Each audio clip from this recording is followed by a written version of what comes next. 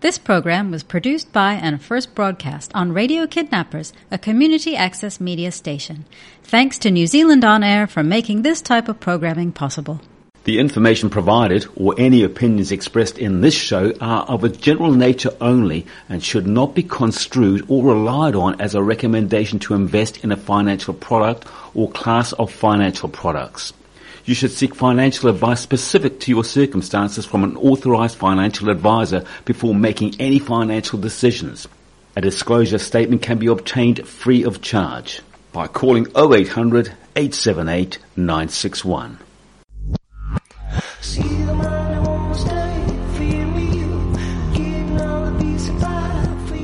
You're listening to Radio Kidnappers, the voice of Hawke's Bay. This is the program called Canny View. It's all about finances, and it's our pleasure, as always, to have on the phone Nick Stewart, who is the CEO of the Stewart Group right here in Hastings. How you going, Nick?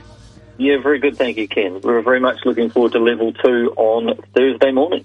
What do you think Level 2 is going to make? What's going to be different immediately in the very short term with Level 2, Nick? Well, look, I think that people will just get a little bit of their mojo back because, look, being gainfully employed doesn't mean that you're making a living, but it certainly means that at least you've got some things are looking up, and you'll get your mana back and a little bit of mojo, and you can get back to some form of normality, which I think is really important for Kiwis. Indeed. Now, they're saying that there will be a new normal, and from a business point of view, that might mean for some many months to come that we're either working with limited potential in our business, that i.e. letting customers through the door, or we're going to be doing more online stuff. How do you think that's really going to work out in real terms? I mean, this sounds good, but realistically speaking, what's it going to do for the average business holder? Well, for businesses, some of them are going to find that there's going to be quite a lag on when they get back to even a new normal. There are others where businesses have actually been ticking along okay. They are in the minority. But look, I think, the word lag is really going to become apparent because a lot of people, when they open their doors back up, say 8 or 9 on Thursday morning, there won't be a rush. It will take time to come back. People will be a little bit nervous about coming out. They'll still be a little bit shell-shocked. That siege mentality will still be there.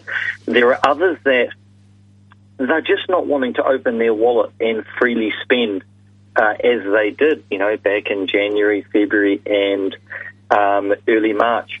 So the new norm will be a slightly more frugal society. We saw this in the global financial crisis of 2008, whereby New Zealanders on average were spending more than we earned. And it was every week, every month, every quarter. And it had been that way back into the mid-1990s. And over a period of 6 months, New Zealanders went to being net savers for a period of time. And, we started actually, we were saving about 2 cents in every dollar we earned. And that was a phenomenal change in a very short space of time. And I think this one's going to be even more so than the global financial crisis. I think people will keep their wallets a little closed. That then has a downstream effect, particularly on businesses where the spend is discretionary. Yes, now, indeed. I don't mean, when I say discretionary, I mean, hey, how many lattes are you going to have each day, each week? Are you going to dine out for breakfast? Or are you just going to, have some poached eggs at home? It's a lot cheaper. Dead right. Now, today's topic for discussion, or one of them anyway, is the Wild West of lending. I like a good Western. Tell us about it.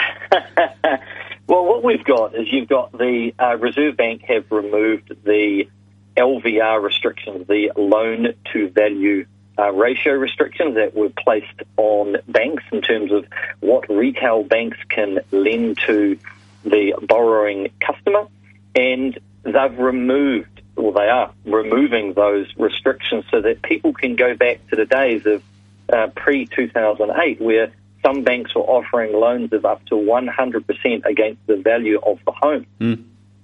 That's got to be good news, doesn't it? Well, effectively,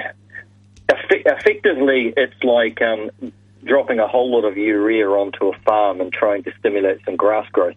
Now, although it's a little bit more dangerous than that, on the basis that if you do allow people to borrow up to that amount, it just it's meaning that borrowers are taking on more risk.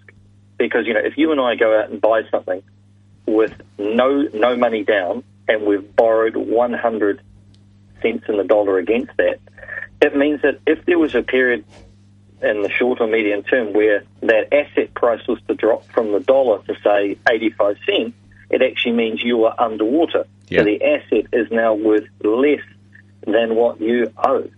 Sure.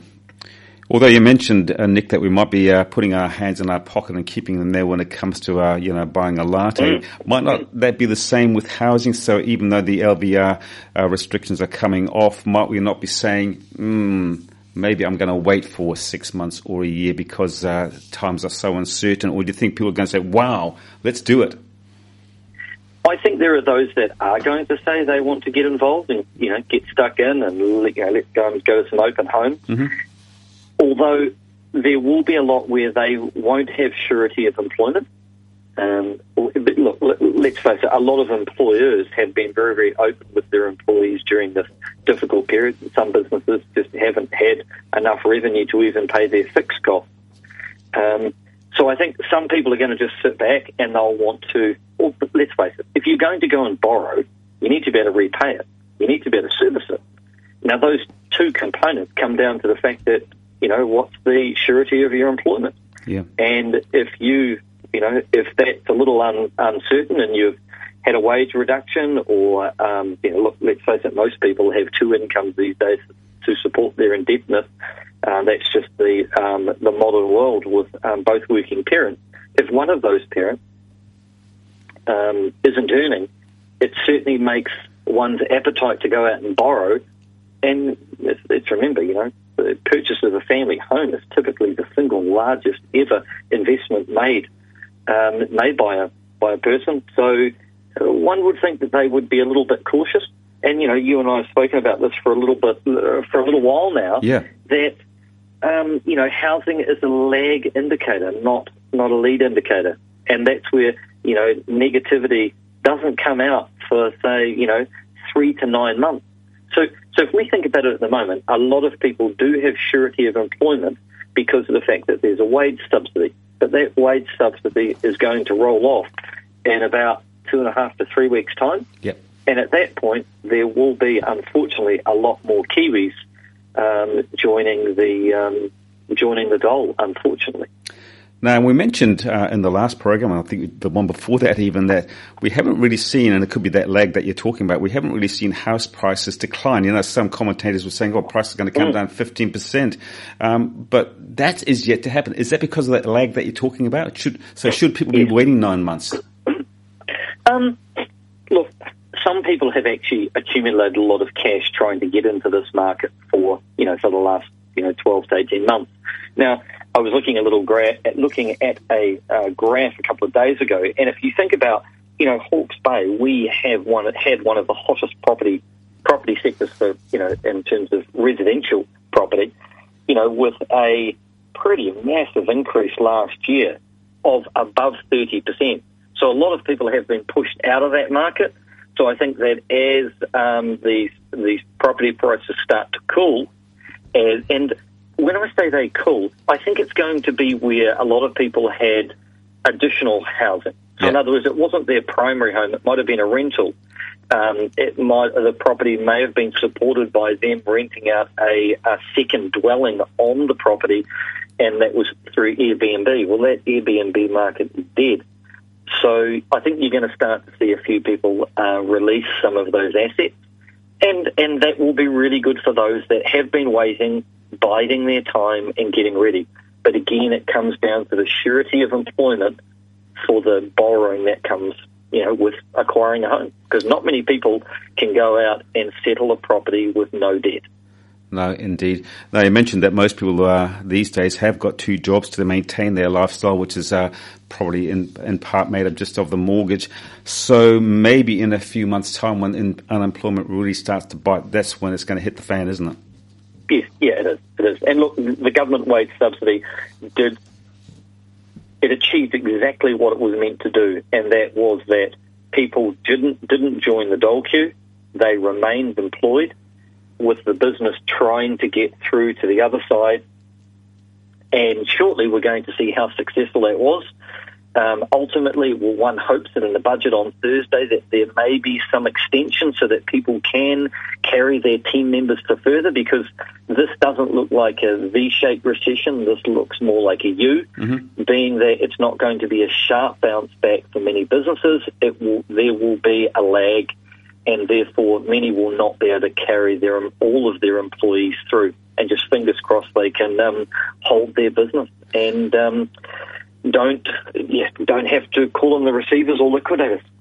I mean, presuming in Paris the thought that there will be mortgagee sales, does that necessarily mean that prices will go down, or does it mean that investors will be able to, start investing again and therefore create competition so prices might hold? Hey, look, just like any asset, there's always a buyer at a price. So that exact statement will be tested in the months ahead. But one would expect that given this kind of pent-up demand from people trying to get on the housing ladder, and I mean new homeowners, one would think that there will be good buying support, coupled by the fact that those couples that do have surety of employment and can get access to bank funding, on that basis, the cost of borrowing at the moment is very, very low. And therefore, again, I keep coming back to the surety of employment, that's going to be the key. And that certainly will support the residential property prices. In the short term, do you think banks are going to be the friend of the mortgagees, or will they sooner or later say, look, this is a business? Yeah, well, look, banks have shareholders. Most of those, other than Kiwibank, and the Co-op Bank, but if we think about the big Aussie banks, they all have underlying shareholders. So the shareholders don't wish for the bank that they've invested in to be lending money to people or having money exposed to people where there's a potential that they're going to, the bank's going to take a haircut.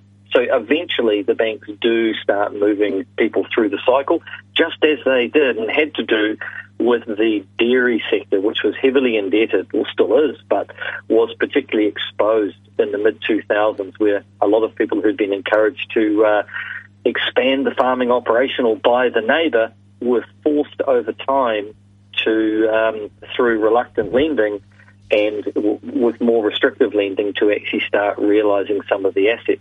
And one would expect that if the pain was to continue for the medium term, that one would expect that to roll through all of the sectors, just as dairy found in the mid-2000s. So is that LVR move a good move or not? I think it is, but just those that take advantage of it need to understand that potential lag in the property prices. So in other words, you're borrowing, the debt doesn't go down unless you repay it, whereas the asset that you are going to buy, you are exposed to the market. And as we keep talking about the fact that property is a lag indicator, you could go out today, spend $500,000 on a property that you find in 6 months' time is worth $450,000, and sadly, if you'd borrowed 95 to 100% of it, therefore you could be underwater until the prices come away again, or you repay some of that debt. Does that cycle apply, Nick? Do you think that, we've all talked about it's a 7-year cycle, so if we buy a house today for $500,000, it drops to $400,000 in 7 years' time, do you think it's going to be back at $500,000, or do you think this crisis is going to last a lot longer than that?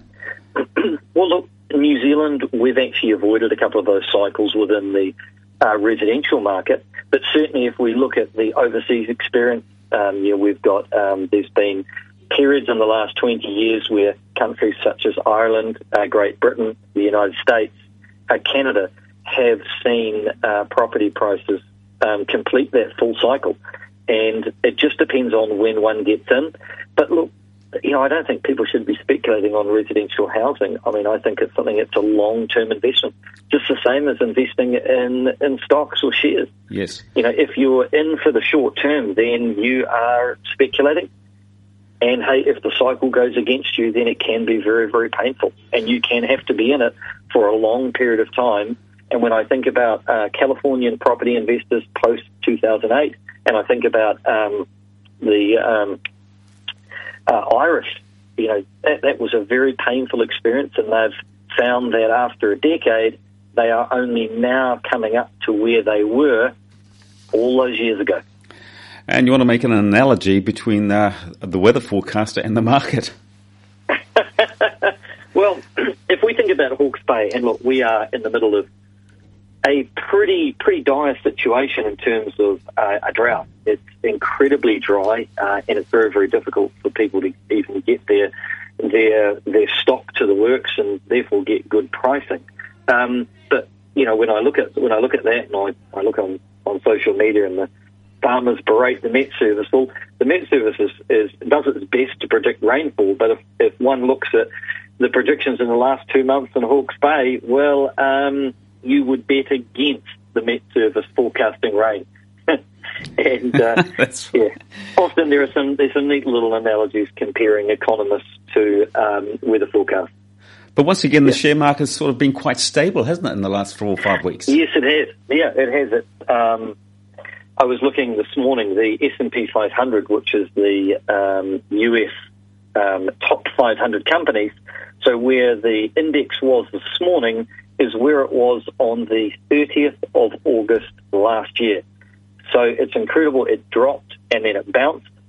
So I know we're in the midst of a global pandemic, but the market is looking through that negative, that massive event, which has seen Main Street extremely affected, whereas Wall Street is looking through it and is looking to the future. One may say that may be a very glass half full approach and very, very optimistic, but that's what the market does.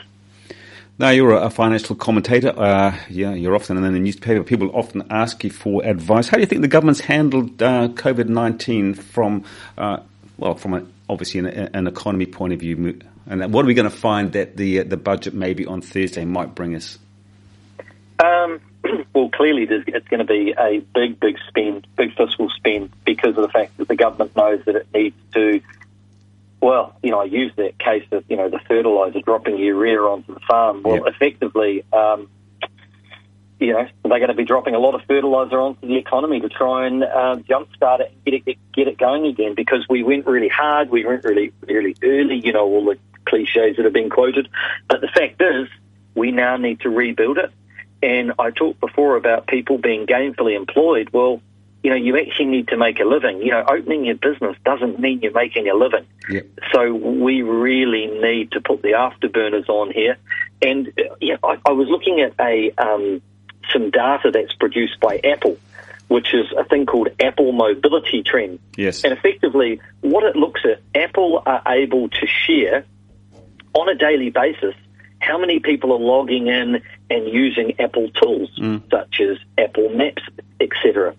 And look, unfortunately, we are the outlier on the downside. So in other words, our use of Apple, etc., and those tools, we are at the bottom of the Western world. Yep. So other countries, their use of Apple did decline, but ours really tanked. I mean, we are at the bottom. So one would, it looks the fact that we're winning the battle on the health side, we're losing the battle economically.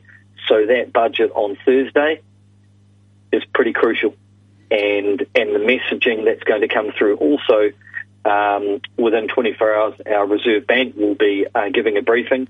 I think it's really, really important that we get people back on track, because, look, the health pain, we've avoided it, but the economic pain looks as though it's actually going to be quite vast and long-lasting. Very sad to say, but we really need to try and get back on track as quickly as possible, and we need to get the needle ticking up.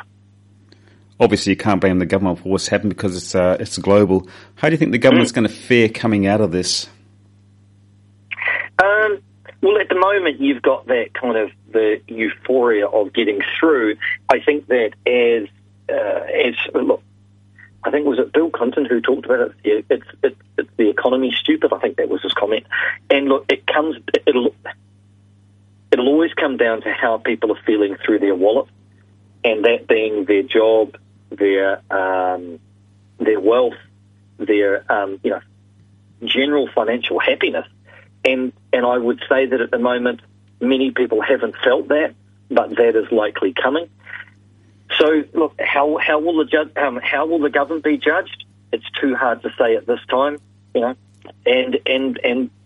I'm not sure if the judgment will be in by September either, when the election is on, will be held. Yeah, and there's a lot of talk about how innovative Kiwis are, that old number 8 wire, and we will diversify, and some of us are going to come out the better for it. Do you think, realistically speaking, that is the case? I think some of us will come out very, very strongly, and, a nation that was built as ours, we're a very, very new nation of people that are very, that kind of entrepreneurship, as you say, the number 8 wire approach, it is in our DNA. Not as much as it was in the past, because, you move from that pioneering mentality and you start moving away from that. But I do think we'll bounce back. But unfortunately, there will be a lot of businesses and a lot of people that will be, unfortunately, left behind. Mm-hmm. This often happens when we go into a period of either recession or, unfortunately, I don't like to use the word all that often, but a depression. And some people are left behind, and they will need to retrain, and their industry, for a period of time, just may not be, it might not be there. And, when I think about that kind of high-end domestic travel, that's a hard sell. Just about out of time, Nick. I just wonder if you wouldn't mind giving a bit of advice out there to someone listening to this program who is either looking to invest or looking to maintain their investment at this point. What might you say to them? I would say stick to your guns. Make sure that you are adequately diversified.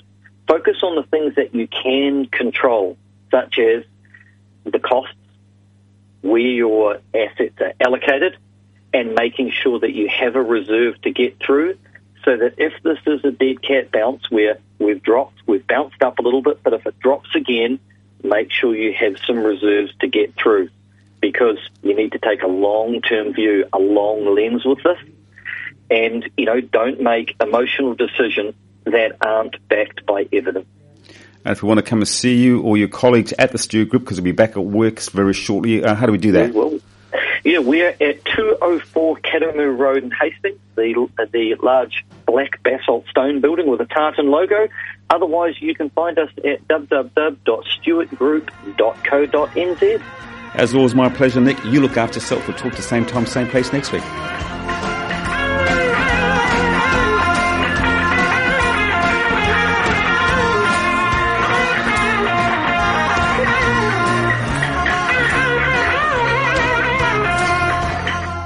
The information provided or any opinions expressed in this show are of a general nature only and should not be construed or relied on as a recommendation to invest in a financial product or class of financial products. You should seek financial advice specific to your circumstances from an authorized financial advisor before making any financial decisions. A disclosure statement can be obtained free of charge by calling 0800 878 961. This program was produced by and first broadcast on Radio Kidnappers, a community access media station. Thanks to New Zealand On Air for making this type of programming possible.